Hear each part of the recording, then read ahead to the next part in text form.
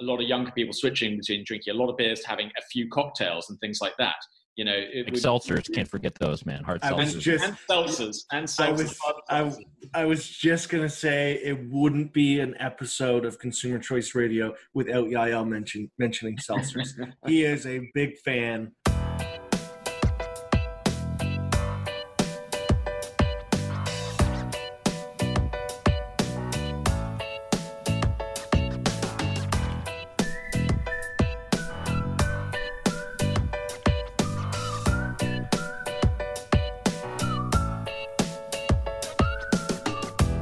Hello and welcome to Consumer Choice Radio. We're broadcasting here on the Big Talker 106.7 FM every single Saturday at 10 a.m. Eastern. Some of you might be listening along on the podcast version. Thank you for that. You can always find our podcast in the Apple iTunes Store, on Overcast, or wherever you get your podcasts. I'm one half of your host, Yael Osowski, coming to you from Vienna, Austria, right smack in the middle of the European Union. And I'm joined, as always, by my trusty colleague, David Clement, who's shivering his timbers off in Toronto, Ontario. David, sir, how goes it, good man? It's going. Excited for this week's show. We have a great guest, and there's quite a bit to talk about this week. So happy to be getting back into the policy discussions that we're so used to, as opposed to being consumed by the presidential race. So let's get moving. Let's do it. All right, we're gonna go ahead and queue up our first clip. Oh, we got an Amazon delivery coming in. We'll queue up our first clip. We've got Guy Bentley, he's a director of consumer freedom research at the Reason Foundation. We can go ahead and get him here on the line. Great interview, guys. We kind of go over everything related to the election. We go over some of the very important consumer topics that were present on the election day, but also kind of what happens in midst of the pandemic. So actually, awesome, amazing conversation. Guy is totally a friend of the show, someone that everyone here should follow. Definitely someone who's very interesting and smart and sharp. He's a former reporter himself, so that'll be great. We'll go ahead and line that up. Can you get Jamie to hit that? Yeah, Jamie, can you play the clip? And welcome back to Consumer Choice Radio. We're here with Guy Bentley, who's a great friend of the show. Guy Bentley is Director of Consumer Freedom Research at the Reason Foundation. You might have read some of his articles that he's covered, everything from taxation to regulation.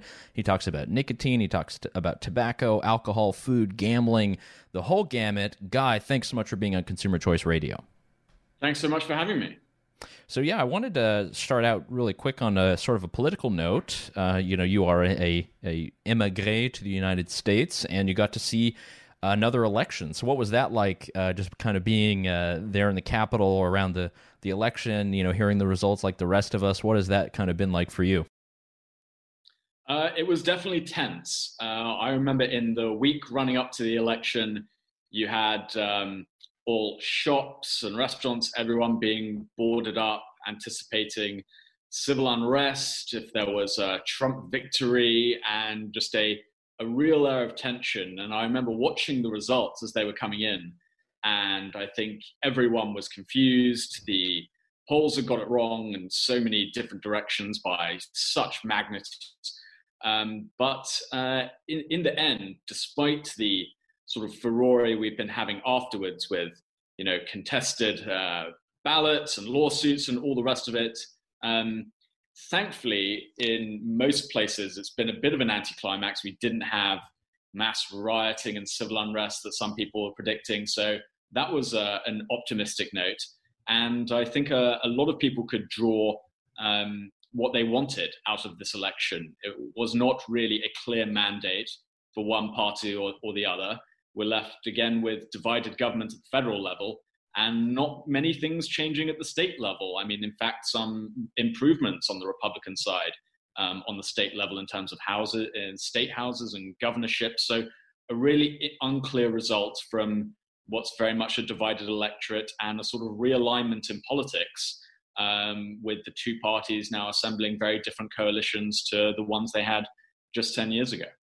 Let's talk about some of those state victories, particularly the ballot initiatives. You have on Reason.org a couple of articles where you're analyzing several of the propositions related to vaping, e-cigarettes, gaming, sports betting. Walk us through a couple of these and which ones you think are the most interesting, I guess, for consumer freedom. Yeah. Well, for consumers, it was a mixed bag in terms of ballot initiatives. On the bad side, we had initiatives in Colorado and Oregon that were planned to increase both the cost of cigarettes and the cost of e-cigarette products, which is a particular problem because e-cigarettes, as we now know, are dramatically safer alternatives to combustible cigarettes and are a great way for people who can't or don't want to otherwise quit smoking to switch away to something less harmful. And unfortunately, both Colorado and Oregon voted to dramatically increase taxes on these products. In Colorado, the tax is going to be around 56% of the wholesale value of e-cigarette products, and that's going to rise to 62% in 2027. And in Oregon, similarly, there's going to be a 65% wholesale e-cigarette tax. So really a sort of, bad move for public health policy. And the price of cigarettes dramatically increasing as well, which, in a time where we're suffering, severe economic downturns because of the pandemic, a lot of retailers and businesses will suffer from this. And we will see, as we've seen with dramatic tax increases in other states like California and New York, a massive increase in the illicit cigarette trade and cigarette smuggling. So that was unfortunately a bad loss for consumer freedom there. However, there were some good notes. We've had, throughout 2019, we had a raft of states legalizing sports betting, which previously states had been forbidden to do, which was absolutely crazy. It was thanks to a ridiculous law passed in 1992 called the Professional Amateur Sports Protection Act, which banned states from legalizing sports betting. That was struck down by the Supreme Court in 2018, and states have immediately been jumping on this because the illegal sports betting market in the US is estimated to be around $150 billion. And a majority of Americans engage in some kind of sports betting. So states are quite rightly jumping on this bandwagon and legalizing sports betting. And the voters of Maryland voted overwhelmingly to legalize sports betting, and the details of that will be left up to the legislature. So we had some good news there. And on the drugs front, we had interesting initiatives. In Oregon, they did something bad with having a war on drugs on nicotine and tobacco, but they did decriminalize the possession and use of small amounts of what are, I think wrongly called hard drugs, such as heroin and cocaine and so on, which sounds very worrying to lots of people, having these drugs decriminalized. But in fact, Portugal, many years ago, we do have an example in the early 2000s where Portugal decriminalized these hard drugs. And in fact, what we saw was lower rates of incarceration, lower rates of drug addiction, more focus on treating this as a medical problem rather than a criminal problem. So that was actually fantastic news. And also we had several states, again, leading the parade with legalization of marijuana, including Mississippi, which legalized, but only for now for medical use. But we also saw Montana, New Jersey, Arizona. So I think we're really in the sort of final death throes of the war on marijuana. So a mixed bag. One note real quick on Mississippi. I have one of my former editors. She lives in Mississippi, a super conservative place. And she had never expected that this would ever pass or ever get to any level. And the fact that we can have medical cannabis in a place like Mississippi just shows that the rest of the dominoes are going to fall pretty soon, right? Yeah. No, yes. I think that's exactly right. Yeah, it's just a minute. So, I mean, it's funny you talk about Oregon because it's, like you said, a mixed bag, both pros and cons.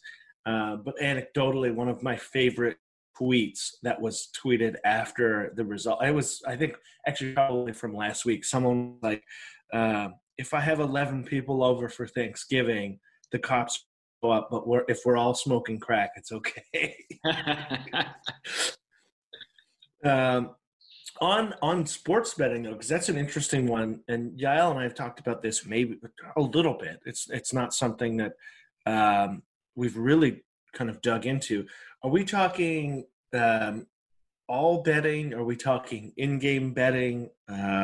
What were some of the rules that were struck down of at the state level? And I ask this because I know in the Canadian context, you can bet on games through the like provincial authority, but you have to parlay them together. You can't do single game betting. You can't do all of the fun in game betting that people love to do these days. So what was the status of where things stood, and do we have any insight as to how liberal or how open these betting markets are going to be?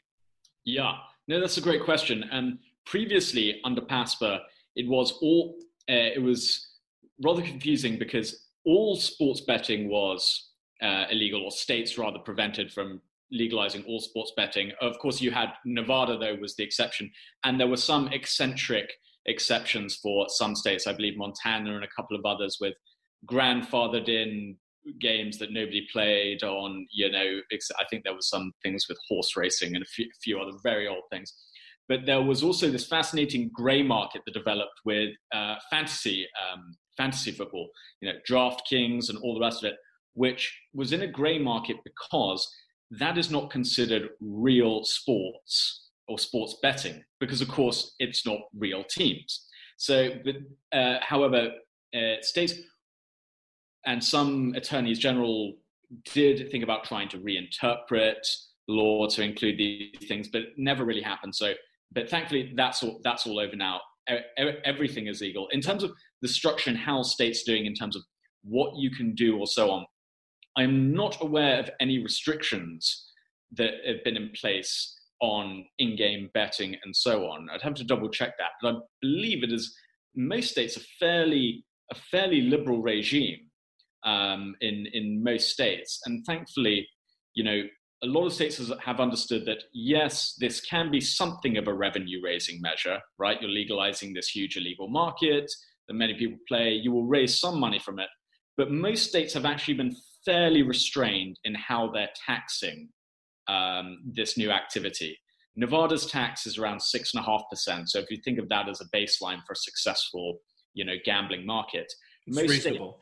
Exactly. Most states are staying in around the single digits or low double digits. Anything above that, you're really destroying the profitability of gaming operators. Although there have been interesting cronyism issues with some of the leagues demanding what are called integrity fees to be put in with legalizing sports betting, essentially a 1% tax on the handle, so the total amount bet, because they believe that, well, they're providing these games which people are deriving value off, they should get some of that back, and also they should pay for keeping the games clean. Now, as you guys know, in Europe with very liberal betting markets, you do not have this, and there is very little corruption in games. There's great cooperation between law enforcement and gaming operators and policing. Yeah. Thankfully, that most states have rejected that, thankfully, although 2 do have them. Wow. Everybody needs their cut, right? Exactly. Yeah, everybody wants their piece of the pie. I do have to say the in-game betting side is so much fun from a spectator's point of view. A good friend of mine, we were at a Blue Jays game in Toronto. Baseball at the best of times isn't necessarily the most riveting sport. But when you can live bet that the guy at bat is going to hit a double and wager any amount from a penny up, it just completely changes the consumer experience at the game. And it was like in that moment where I was like, oh wow, this is a lot of fun. And it's not like you have like $3-4 bet minimums and you're wasting a lot of money. You can literally throw a penny down on things that have insane odds, and it just creates a whole nother perspective to the game, which was super fun. So it's exciting to hear that that American states are kind of driving in that direction. On the decriminalization front in Oregon, just to go back to that quickly, at least from my point of view, it's starting to seem that people are coming around, even conservatives to a certain extent. And I wanted to ask you if you feel the same way. Has there been a real negative pushback to this, or are people kind of starting to see that this is generally the way to go? Yeah, that's a really interesting question. Just getting back to the sports betting point on in-game betting, that is one of the often overlooked great benefits of legalizing sports betting is enthusiasm for games. If you make games that are perhaps marginally interesting, whether it's the sport or the actual game that is happening, you increase a lot of consumer enthusiasm for games. You have more people watching, there's more interest. So that's another great benefit for the industry as well. I totally agree with that. In terms of Oregon specifically and decriminalization of possession and use of small amounts of heroin and cocaine and so on, I think many conservatives have come around to ideas of marijuana decriminalization and legalization. I still think that decriminalization of those categories of drugs is probably still a step too far for many conservatives. That's probably a line they would not want to cross. And there are some quite obvious incentives as to why that might be the case. Unlike marijuana, the use rates for those kind of drugs are minuscule. I mean, really, it really rarely for any of those drugs, whether it's cocaine or heroin, frequent use of those drugs rarely is above 1% of the population for recreational use. Same with LSD and these other kinds. So there isn't the kind of mass constituency that there is for marijuana legalization. And also these drugs, people still don't fully understand them. They don't fully understand that most people who use these drugs are not addicts, for instance. There's still a lot of misperception around many of these drugs. But there is one drug that could perhaps be gaining more ground, and that's magic mushrooms, because the FDA has granted psilocybin, which is the active chemical within magic mushrooms that essentially gets you high, or gives you that experience. That in certain contexts, FDA has given that special status as a potential therapeutic drug, so that can accelerate the process of research into how that kind of drug can be used. And in Washington D.C., there was Initiative 88, which was a decriminalization, but not a decriminalization. I could go into that if you want, but it's a bit eccentric to the district, which was approved overwhelmingly by voters, and that's happened in several other cities across the country as well. And especially because magic mushrooms, these are not. You don't see massive rates of addiction to it. There's not a lot of people getting in their cars after using that and so on, like alcohol or sometimes marijuana. So I would say there's an entry point for that kind of liberalization because it also has a medicinal benefit. But when you're talking about cocaine and heroin, I think that's probably still a step too far. That's true. There we go. That's Guy Bentley. We're here on Consumer Choice Radio. He is Director of Consumer Freedom at the Reason Foundation. You can also follow him on Twitter at GBentley1. Guy, you've been a newspaper reporter, a writer. I enjoyed many of your articles many years ago when you were writing off in foreign capitals and also in the States. One thing that I wanted to bring up is the pandemic. And I know many people are focusing a lot more on the political horse races and things that are happening. But sitting where I am, this is still a huge deal. And I think lockdowns are probably going to be part of our narrative for a while. So how is, looking at your research and the things that you look at, how is the pandemic kind of affecting that? Or what are some interesting questions that you're kind of asking now that we're seeing, a longer-term impact of the COVID age? Yes, well, this is now the sort of multi-trillions of dollars question that has been, bankrupting, us at a rapid pace. In terms of many of the areas I look at, there are, crises always bring about reforms and new thinking. It's unfortunate that sometimes you need crises for lawmakers and legislators to reconsider failed policies that just sort of stay in place as a sort of stasis.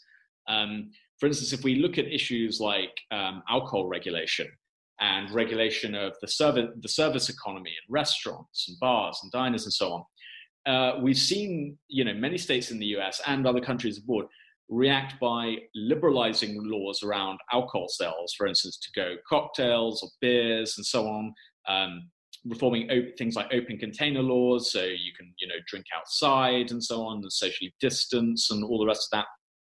These are all positive reforms that should have happened anyway, but have been accelerated by the crisis.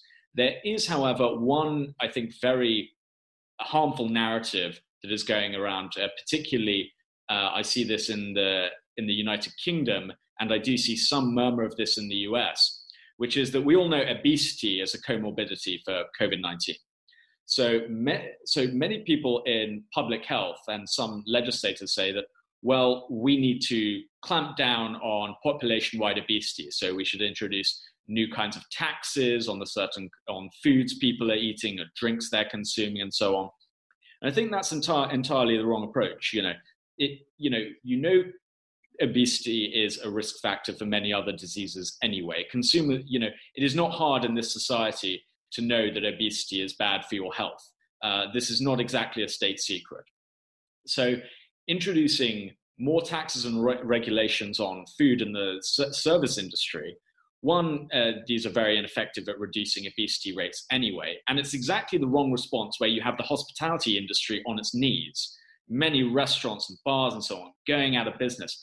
And the last thing the survivors of this onslaught need are new costs deterring consumers from buying and enjoying the products that they like. So I see that as quite a negative trend that's coming out of the pandemic at the moment. And also, surprise coming from the UK. What a surprise that this would pop out there. It's terribly surprising at all. And of course, the sad thing is many states are going to have massive budget holes, and so they're going to need to find either new revenue or large spending cuts. And unfortunately, tax rises and increases will be on the way. And one of the go-to things are popular products that people consume. So that could be a trend to watch out for. But again, it's very short-termist. You don't want to, go for a quick money grab and then healthily destroy, the hospitality sector or small businesses selling these products that are the backbone of your local economies. And what's interesting always about these tax policies is that they never, we've been talking about this stuff for a long time. I don't think I've ever seen any politician come at it from the other way and say, hey, obesity is a problem, so we're going to do a $200 tax credit over the course of a year for fitness programs, gym memberships, sports leagues, like things that will induce you to burn calories and to be active. And I've always looked at that as like, well, why? Like, why is the reaction always to restrict when you could enable folks? And I was wondering if you've seen any examples on the other side of that equation, or if you see any value in suggestions like that. Yeah, there have been proposals like that put forward by people in the field of public health in order to try and incentivize, for instance, buying healthier groceries or exactly as you say, giving gym memberships and so on. And these things have been tried at the micro level. The problem is they kind of like the stick approach, the carrot approach just doesn't seem to yield many effects. There have been small scale programs, I believe, in the UK and the Netherlands with focused on children, but these are quite intensive programs. And of course, focusing on children, it's not adults who are totally making their own decisions and live by themselves, have their own habits, so on. With children, you sort of have a captive audience and you can influence the school environment. And I don't see a lot wrong with that at all. Kids are kids, and it's up to adults to try and raise the kids, and when they're adults they can choose for themselves. That's totally fine. When it comes to adults, I don't see a great deal of value in, for instance, I don't know, subsidizing people to go to Whole Foods instead of, instead of something else, because it doesn't yield the effects you would want, and could be quite costly. I think the thing is with obesity is, we know how to not be obese. It's don't eat so much and exercise. This is not rocket science. There are many sort of different theories and so on, but it's not rocket science. The thing is, a lot of people just enjoy foods that are unhealthy because they're very tasty. And in a free society, people are going to make those choices, and it's a trade-off. Great economist Thomas Sowell said there were no solutions, only trade-offs, and this is one of them. Wow, that's the second time I've heard that quote today, and I love it. One thing I think is always missing from this is also private initiative. There's a reason the Peloton bike was such like a huge popular craze in many suburbs and places. But, we see a lot of these private initiatives that happen, and much like, and I've seen you argue this very similarly, much like vaping and e-cigarettes, the fact that these things are done by private entrepreneurs or by private groups or done really outside of the chambers of government, it's as if it's nothing to celebrate. It's as if everything needs to emanate from, the health bureau or agency or institute. I know one quick example is for insurance companies. They have kind of their own incentives. If you have a physical, but also if you have like stellar health performance, they're actually going to lower your rates. They do that at my dad's work. And they got everybody wearing Fitbits and walking around. And if you can run a mile faster, then your insurance costs will actually go down. So they've like gamified it. But of course, because it's a private institution and it's private actors, it's as if it's not celebrated as much. Yeah, no, that's a really excellent point. And, a lot of public health officials and governments are behind the times on this. So if you look at things like obesity, for instance, soda is one of the big things people carp on about. We need soda taxes or bans or restrictions. Soda consumption in the US has been declining for years now. I mean, many, many years. Soda consumption has been continuously declining. And now you see all these, kind of things that the market is providing, like, LaCroix flavored waters and all the rest, low or zero calorie or all the rest. And you're talking about Peloton. And again, there's a cultural side to this in which, back in the sort of very olden days, it was a status symbol to sort of be fat because it showed that you were wealthy and you could afford lots of food and indulge and all. We're talking, long time ago now. Now it's a sort of cultural status symbol to be, healthy, fit and trim, and that you can resist the pressures of, fast food and all the rest of that. So society adapts and changes, and obesity rates in the US, they were stagnant for a long time. They've gone up, I think only a touch in the last few years. I don't really anticipate in the long term that rate coming down as society shifts and what becomes societally accepted or society desirable amongst people changes. And as you say, you've seen explosions in the number of gyms and opportunities to exercise and so on, and not just the horrendously expensive things like, what is it, that Soul Cycle thing, or not these ludicrous. Don't hate because you don't ride. Yeah, I do not ride. But at many price points, which makes it easier to entry, and explosions of choices in what you can eat and eat healthier, and cookbooks and diets and all the rest. There is no lack of information or resources if people want to take it. Yeah, and food delivered to your home, ready for you to cook. That's been something that's like, it can be calorie conscious. It cannot be calorie conscious. That's ultimately up to you. But there are all sorts of services. I know throughout the early part of the pandemic, we were just having good food delivered, and it's a cool cooking experience. And you're like, oh, okay, well that full meal only had 650 calories. That's actually pretty good. David, are you talking about things like Blue Apron or HelloFresh and so? Okay, not a sponsor, but we'd love to have you guys as a sponsor. Yeah, that's great. Yeah, stuff. No free ads. But yeah, they are good. They're great services in that sense. I mean, obviously, kind of heightened by the pandemic because it was the ultimate convenience to stay at home and have it delivered essentially in a cardboard cooler to your door. But yeah, lots of interesting private initiatives that are kind of driving this. I even see it in the alcohol market, like Michelob Ultra. If you didn't know what Michelob Ultra was prior to seeing advertisements for it, you think they were advertising a CrossFit gym, because their whole brand is built around people who are fit, who want to have a beer, but they don't want to feel guilty about it. And so I do think that like this trend overall will, whether it's low calorie or zero calorie sodas or reduced calorie beers or other things that are otherwise kind of in air quotes unhealthy, I do think that this trend is going to continue to see, we're going to continue to, we'll eventually see obesity rates decline as we generally become more conscious of it. So that's all positive. The key is, can we get there before legislators start proposing all sorts of other crazy policies? No, that's very true. Yeah, I think it's interesting. I mean, you talk about the alcohol market. If you look at the alcohol market, you see sales of traditional beer, domestic beer, heavy calorie beer, reduced quite substantially over the last few years, with a lot of people switching to liquor. There's this sort of great, there really hasn't been a better time to be a drinker in America than since Prohibition. Prices are reasonable, competition's intense.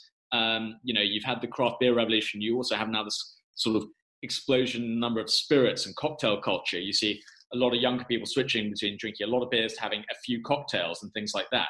Seltzers, can't forget those, man. Hard seltzers. And seltzers. I was just going to say, it wouldn't be an episode of Consumer Choice Radio without Yael mentioning seltzers. He is a big fan.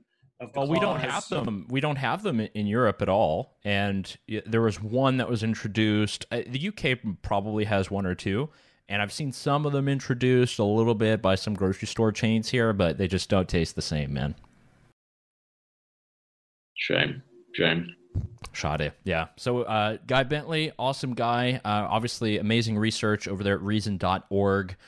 Guy, just to kind of close it out, what are some of the things that you've got your eye on, that you've got your thumb on the scale pointing towards obese, that you got your thumb on your scale that you're looking at, and things that maybe listeners can follow? Yeah, I think one thing we're really looking at is a big push to ban flavored tobacco products. We've seen Massachusetts was the first state in the country to ban all flavored tobacco products. So that's your flavored cigars, menthol cigarettes, e-cigarette flavors, and all the rest of it. And to the shock of absolutely no one, there has been an absolute surge in trafficking of these products from New Hampshire and Rhode Island. I mean, tens and tens of millions of dollars just in the first few months of when that prohibition was introduced, I believe in June or July. So really not an example for other states to follow. Yet California has done so and banned these products, but there is a ballot initiative next year that signatures are being gathered for on whether to repeal that. There will be a big push for that in a lot of states, possibly at the federal level as well. And I think an important thing to point out about this is the inclusion of menthol cigarettes. You see in the US, most African Americans who smoke menthols, around 85%. And so prohibiting menthol cigarettes while keeping other cigarettes on the market, you can see the obvious problem. There are claims made that they are more addictive or they're somehow worse for you. This has been studied very extensively.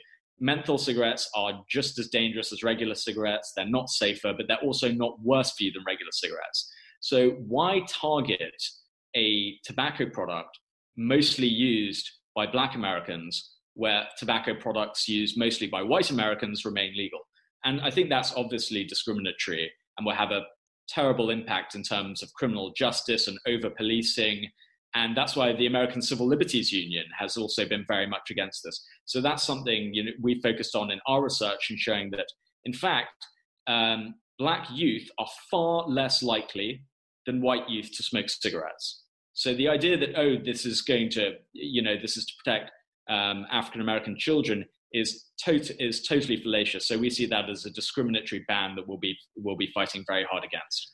And it's a real head scratcher given the collective conversation the country is having about racial disparities already. It's like, okay, we're having this very progressive, forward-thinking conversation about the reality that people experience life differently and racism exists and there are institutional factors at that, and people are generally coming around in terms of having that conversation and trying to make some change, while at the same time kind of reversing the car and saying, no, yeah, we're going to make some progress, but we're going to erase some of that by creating what are, as you've described, clearly discriminatory laws. So it'll be interesting to see how that develops. Hopefully there is enough push to urge legislators to maybe rethink some of these things. Guy, thank you very much for joining us on Consumer Choice Radio, and we'll have to have you back. Definitely a friend of the show. Awesome. Thanks so much, guys. Really appreciate it.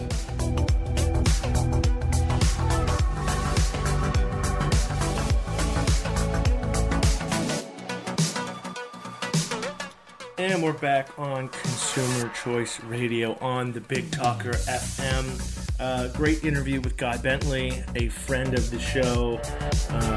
Like I said in the lead up, it's good to talk policy again.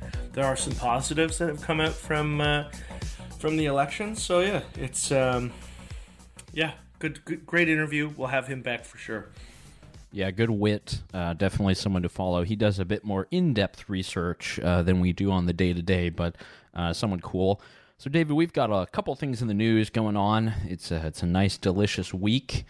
We are further out from the election, so there are some other topics that have kind of fallen into our lap. And one of them that I wanted to discuss was the recent... it feels like this happens every week, but we have the tech CEOs who are on Capitol Hill, or at least their videos were, and they were there to discuss everything about social media, censorship, and big tech. Also, did you catch any of this, by the way? I didn't catch as much as I usually do, but someone has to tell government officials that, like, these guys have things to do.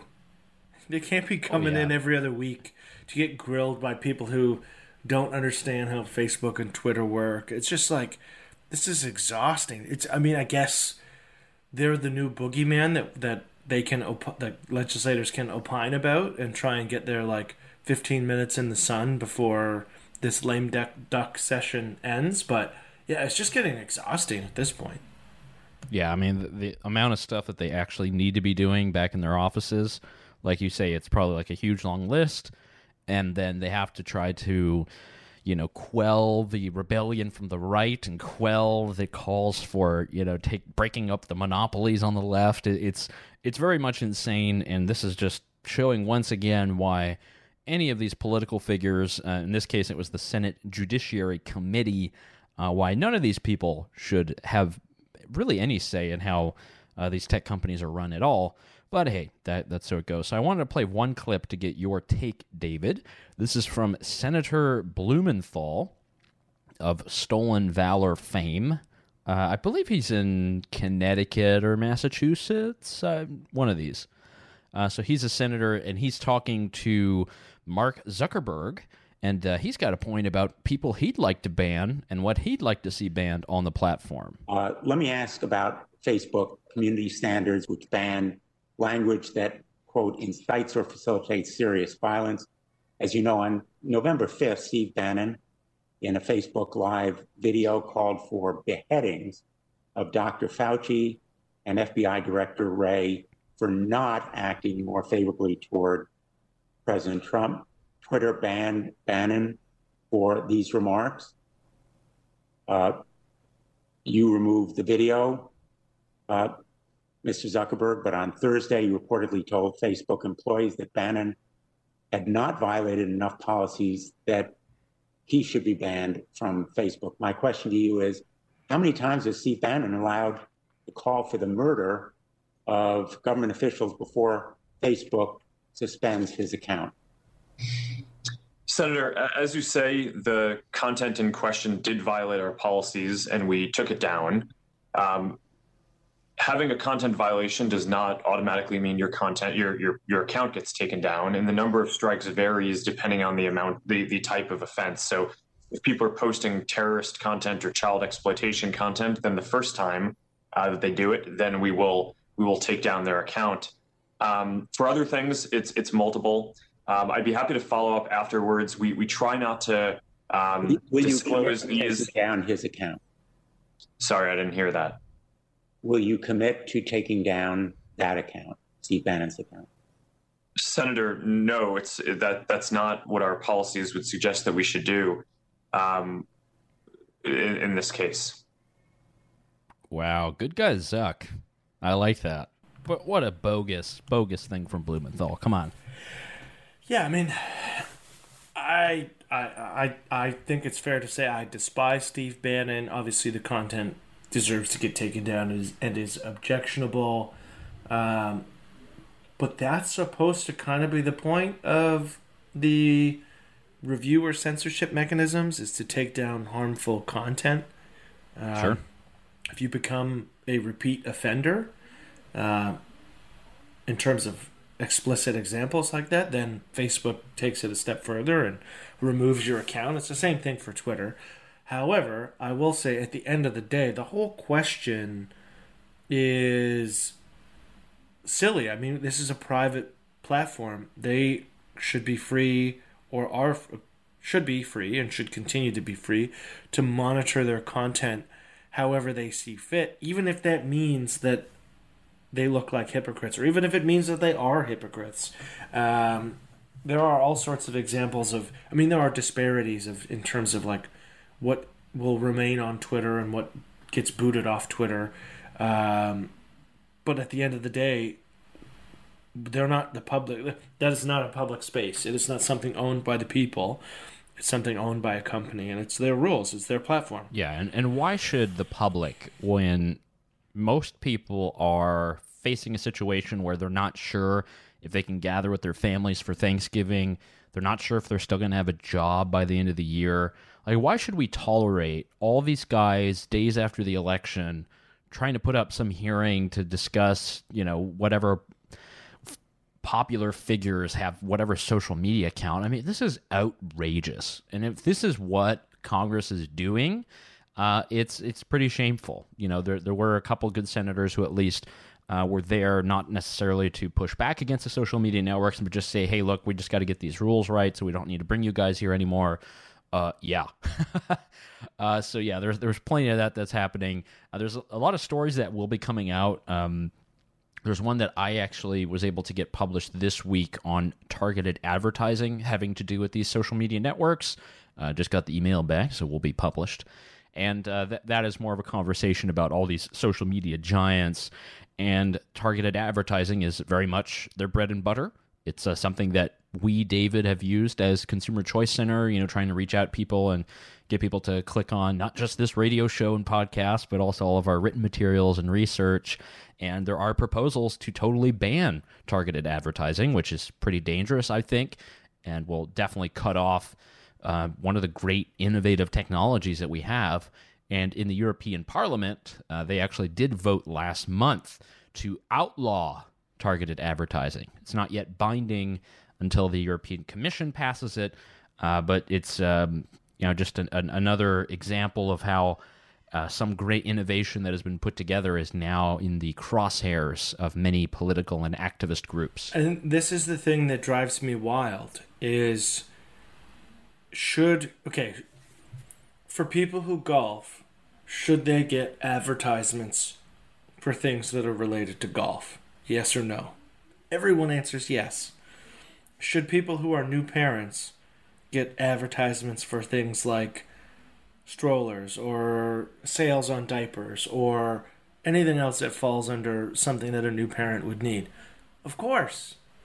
Should I get... for people who maybe don't know, I don't have kids. So would it be a waste for an advertiser to essentially be forced to spend their money in a way that means that I get the baby advertisements? That's just inefficient and silly. Sure. And it's a waste of money. And it's irritating, to be honest, from a consumer side. Like, there are all sorts of examples where, I mean, the targeted ads are not perfect. Well, and again, it's not to say that, that they are perfect or they're even good. And the thing is the great technology that exists that allows targeted advertising so that we as Consumer Choice Center, for example, can know that we're targeting people who work in government offices in North Carolina or in Ottawa or whatever. We can also use very similar technology to block all ads. Using the Brave browser, using VPNs, using things like a Raspberry Pi. I mean, there's all this kind of stuff that exists that's very easy to cut this stuff out, that, you don't need to have huge regulation or bans or restrictions. And everyone assumes they're just harming the tech companies, but really you're just harming the small businesses, like the small, local corner store golf shop who wants to sell, whatever shirts or bags or clubs. And now he's not able to target the people in the area. I mean, that's harmful. This technology is there because it gives us all these advantages, and many of these political figures and activist groups, they want to cut all this down. And believe me, the pendulum will swing back on you. Of course. I've seen many left-wing groups that have been very much in favor of doing away with targeted ads. Well, say goodbye to your Greenpeace, targeted climate justice ads or something. Like, you think you're going to get more people signed up? No way. Yeah, you're going to end up spending money on advertisements to reach people who don't want to see it. I mean, if we use the golf example, I think that's the perfect one. So, all sorts of golf courses. Of course, you think that. No doubt. It is the perfect. I mean, but it also could go for gyms, right? Now, obviously, gyms are a little complicated given the circumstances, but assume that we're not in the middle of a pandemic, and a gym is going to offer a sale, and they want to target people within a 20-mile radius of their location. That's an efficient way, and then you can tailor it to, let's say they want to focus on people between the ages of 25 and 45. That's a very good way of efficiently spending advertising money, which small businesses admittedly don't have much of. The alternative is, if they're going to spend any money advertising at all, they're going to do some wide net, and you're going to get people in Charleston, South Carolina, getting advertisements for a gym in Charlotte, or some other scenario where it's just a complete waste of money, and it doesn't serve any purpose on both sides of the equation, both the business side and the consumer side. And so I don't see how anybody wins in this scenario other than just trying to stick it to tech companies, which, I mean, that seems to be the only real outcome of this policy suggestion, is that they're just, while making life more irritating for everyone, they're attempting to stick it to the tech companies, which is just wild. And it just happens to be a bit more sophisticated than the advertisements on CNN or Fox News that target, particular people who might be watching at that hour. I mean, anyone who's ever watched Fox News for 5 seconds, you can see the ads, it's all pharmaceutical companies and, older people with back problems and things like this. They're trying to figure out what the demo is, who they're reaching out, but it's often hit or miss. At least with technology, you're able to actually reach people and figure out how you can find people who might be interested in music, for instance, and you want to pitch your blog or your band or whatever it might be. So we're going to see more of this probably in many different areas. I know that California and New York have tried to pass their own versions of privacy laws that generally, they don't necessarily put targeted ads in there, but they're really trying to stop that. And again, this is just not something that we need the government to do. If any of you want to stop ads online and stop the targeting, I can help you out. I got VPNs. I can help you out with all kind of browsers and things to stop everything, and those things exist. And, for the moment, I think having a governmental rule is only going to hurt the people advertising, and everything else. It's bad. I don't know, David. I mean, what's got you worked up actually this week? I was just gonna say, if you want to focus on fraud, yes, let's do that. If you want to focus on scams, let's do that. Let's make some pretty clear, strict rules on those things. That's great. Like that's the type of consumer protection we need. But beyond that, it just seems increasingly paternalistic. In terms of what's grinding my gears these days. We talked about this a little more. We've talked about this a couple times actually over the last few shows, but it is re-emerging. So one is the continuation of plastic bans. So the government continuing to chart down the course of banning all sorts of plastic products. But on a positive note, the Albertan government has actually repealed their ban on paid plasma. So super niche issue. Anyone who's donated, yes. Way to go, Alberta. Yeah, way to go, Alberta. And so the backstory on this is that in Alberta, it was illegal to compensate people for their blood plasma donations. In most Canadian provinces, that's the case. There are a few exceptions. But what happens is But this is legal in the U.S., correct? Yes, yeah. So it's legal in the U.S., and because it's legal in the U.S. largely provides most of the world's plasma and plasma products. So anywhere that has banned paying people for plasma is relying on plasma therapies created by people who were paid in the United States.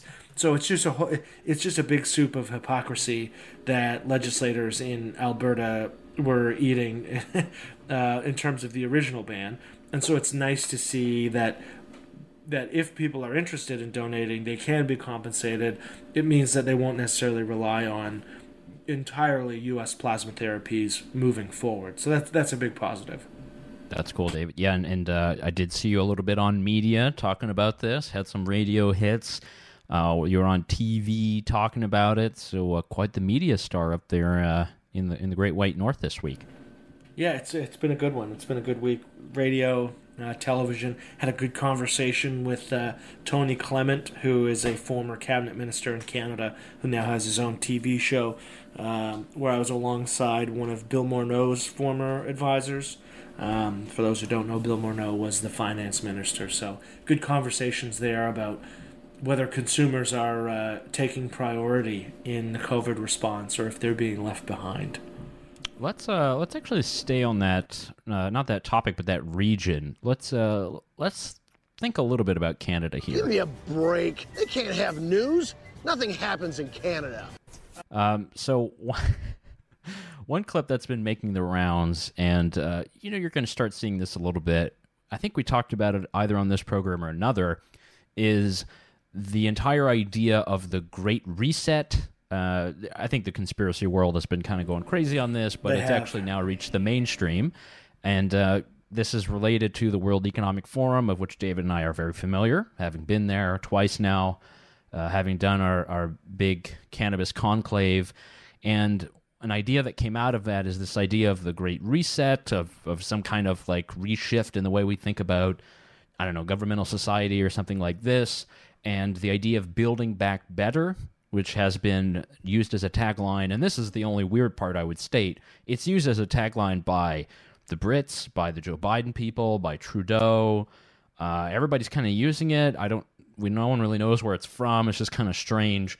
But I wanted to play one clip from Pierre Poilievre, who talks a little bit about this. This is in one of these committee hearings, not sure, but he talks a little bit about the Canadian government, the reset, the amount of money that will be spent to try to offset some of this COVID stuff. So let's listen to this, and we'll get David's take. This grand reset the Prime Minister is now talking about.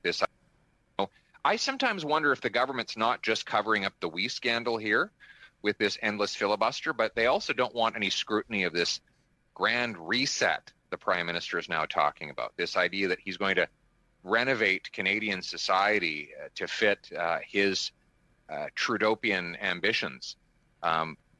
This is not a time to re-engineer society to his liking or to his socialist ideology. This is a time to get people safely and securely back to work to protect their lives and their livelihoods, not a time for government to take advantage of the crisis in order to massively expand its powers at the expense of Canadians' freedom.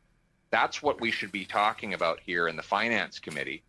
We should just be standing up against government power grabs like this grand reset the Prime Minister is discussing. But I'm beginning to wonder if this filibuster is about more than just covering up the WE scandal, but also about covering up the government's grand schemes for social and economic engineering.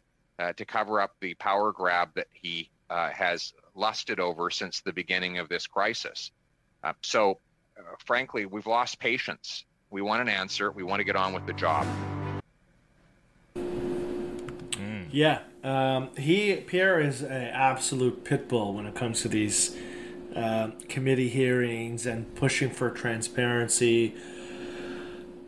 To be honest, this whole Great Reset thing, I don't really know what to make of it. I think rather than getting bound up in like the conspiracy side of it, like this is some socialist takeover. Or some cabal or plot. Yeah, I mean, that's all nonsense.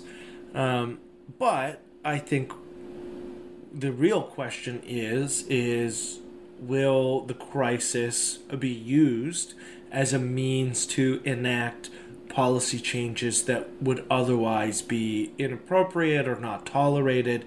And I use 9/11 as an example when I talk about this because 9/11 was used as the justification to change much of the way in which Americans lived their lives. So everything from TSA and airport security to no-fly lists to war to NSA and warrantless surveillance of U.S. citizens and violating their Fourth Amendment. It was all under the guise of keeping Americans safe. And I think in retrospect, it was many of those decisions were great tragedies and were huge mistakes. And so I think it is serious. Can I give you more examples real quick? Sure, yeah. Let's add it. Now that I'm thinking about it. So we go back to 2008, 2009. We have the Great Recession, they call it. Do you remember this Cars for Clunkers thing? Is that where you can scrap your old car? You scrap your car, even if your car's worth $2,000, and some people were like raking in 15 to 20K, like with this government program where you got the old, got your old car that you turned in. It was like hilarious, and then also the big infrastructure thing. And I remember this driving around in the States right after that. It was the big Obama, and this is I think something that Joe Biden bragged about during some of the debates was this big infrastructure thing, and all of a sudden it'd be like America Recovery Act paid for this road, and it was like everywhere, and it's like, well, I don't understand. That made no sense. We just spent like way more money after this crisis to do all the roads. Okay, but yeah, I think your point is very legit in that. For the conspiracy crowd, they're on how this happens, and people pick up the same parlance and words. I think it's just like a milieu thing. It's just like building back better. Sounds good. Sounds good. Sounds good. Sounds yeah. Good. Everyone just kind of takes it on, right? Yeah. It's funny because that whole conspiracy crowd, like the people who are like vehemently anti-mask, are in many instances some of the same circles who were like very much pro war on terror and are pro security theater at the airport with the TSA and all of the nonsense that the TSA subjects you to. So it's kind of funny to see a giant double standard there. Yeah, it's getting pretty insane. And the only reason I wanted to bring that up is because it is kind of just creeping into the mainstream conversation. I think we're going to hear a little bit about this from different political oppositions. You haven't seen much opposition right now in the United Kingdom. But it's at least something that's happening there. You might hear it a bit in the States. I think once the Joe Biden presidency begins there in January, I'm actually predicting that's going to be sort of a Republican talking point. Maybe the anti-quote globalist thing will take root. I don't really know. We talked about that a little bit last week, David. People want to go back and listen to that episode. We talked about kind of what the future of the GOP will be and what opposition to Biden will mean. It's definitely going to be a rodeo. I mean, yeah. I mean, the future of the GOP, at least in the short term, could just be hold on for dear life while the Democrats cannibalize each other. That's true. Just grab your popcorn. Yeah, it might just be do nothing and just basically sit and watch them eat each other up because, I mean, it looks increasingly likely that Joe Biden is going to snub both Bernie Sanders and Elizabeth Warren in terms of cabinet positions, which if that is the case, I think is something that we should all celebrate, because the policy suggestions of those two people are particularly disastrous and problematic. And I think that Joe Biden has the cover to do it, because if either of those two leave the Senate, ultimately it will be a Republican governor in Vermont or Massachusetts who selects their replacement. Yeah. And so if the balance of power, I don't think that the runoffs in Georgia are going to be close. I think the Republicans are going to take both, because Trump's not on that ticket. So you won't have the anti-Trump. In fact, you'll have a lot of Republicans vote for gridlock. But let's say they didn't, and the balance of power were to come down to replacements by the governors in Vermont or in Massachusetts. I mean, Biden would essentially be handing the Senate to the Republicans by picking Sanders or Warren.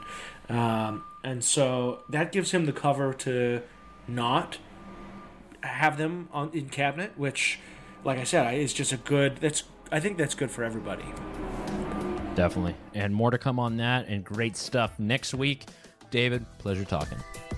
And that does it for Consumer Choice Radio here on the Big Talker 106.7 FM. Thank you for joining us for the hour, and for all the other past shows and archives, check out Consumer Choice Radio for much more. And as always, if you are listening online through your favorite podcast app, we appreciate that. Be sure to like and subscribe to the podcast, and follow us on Twitter at Consumer C Radio. Thanks again.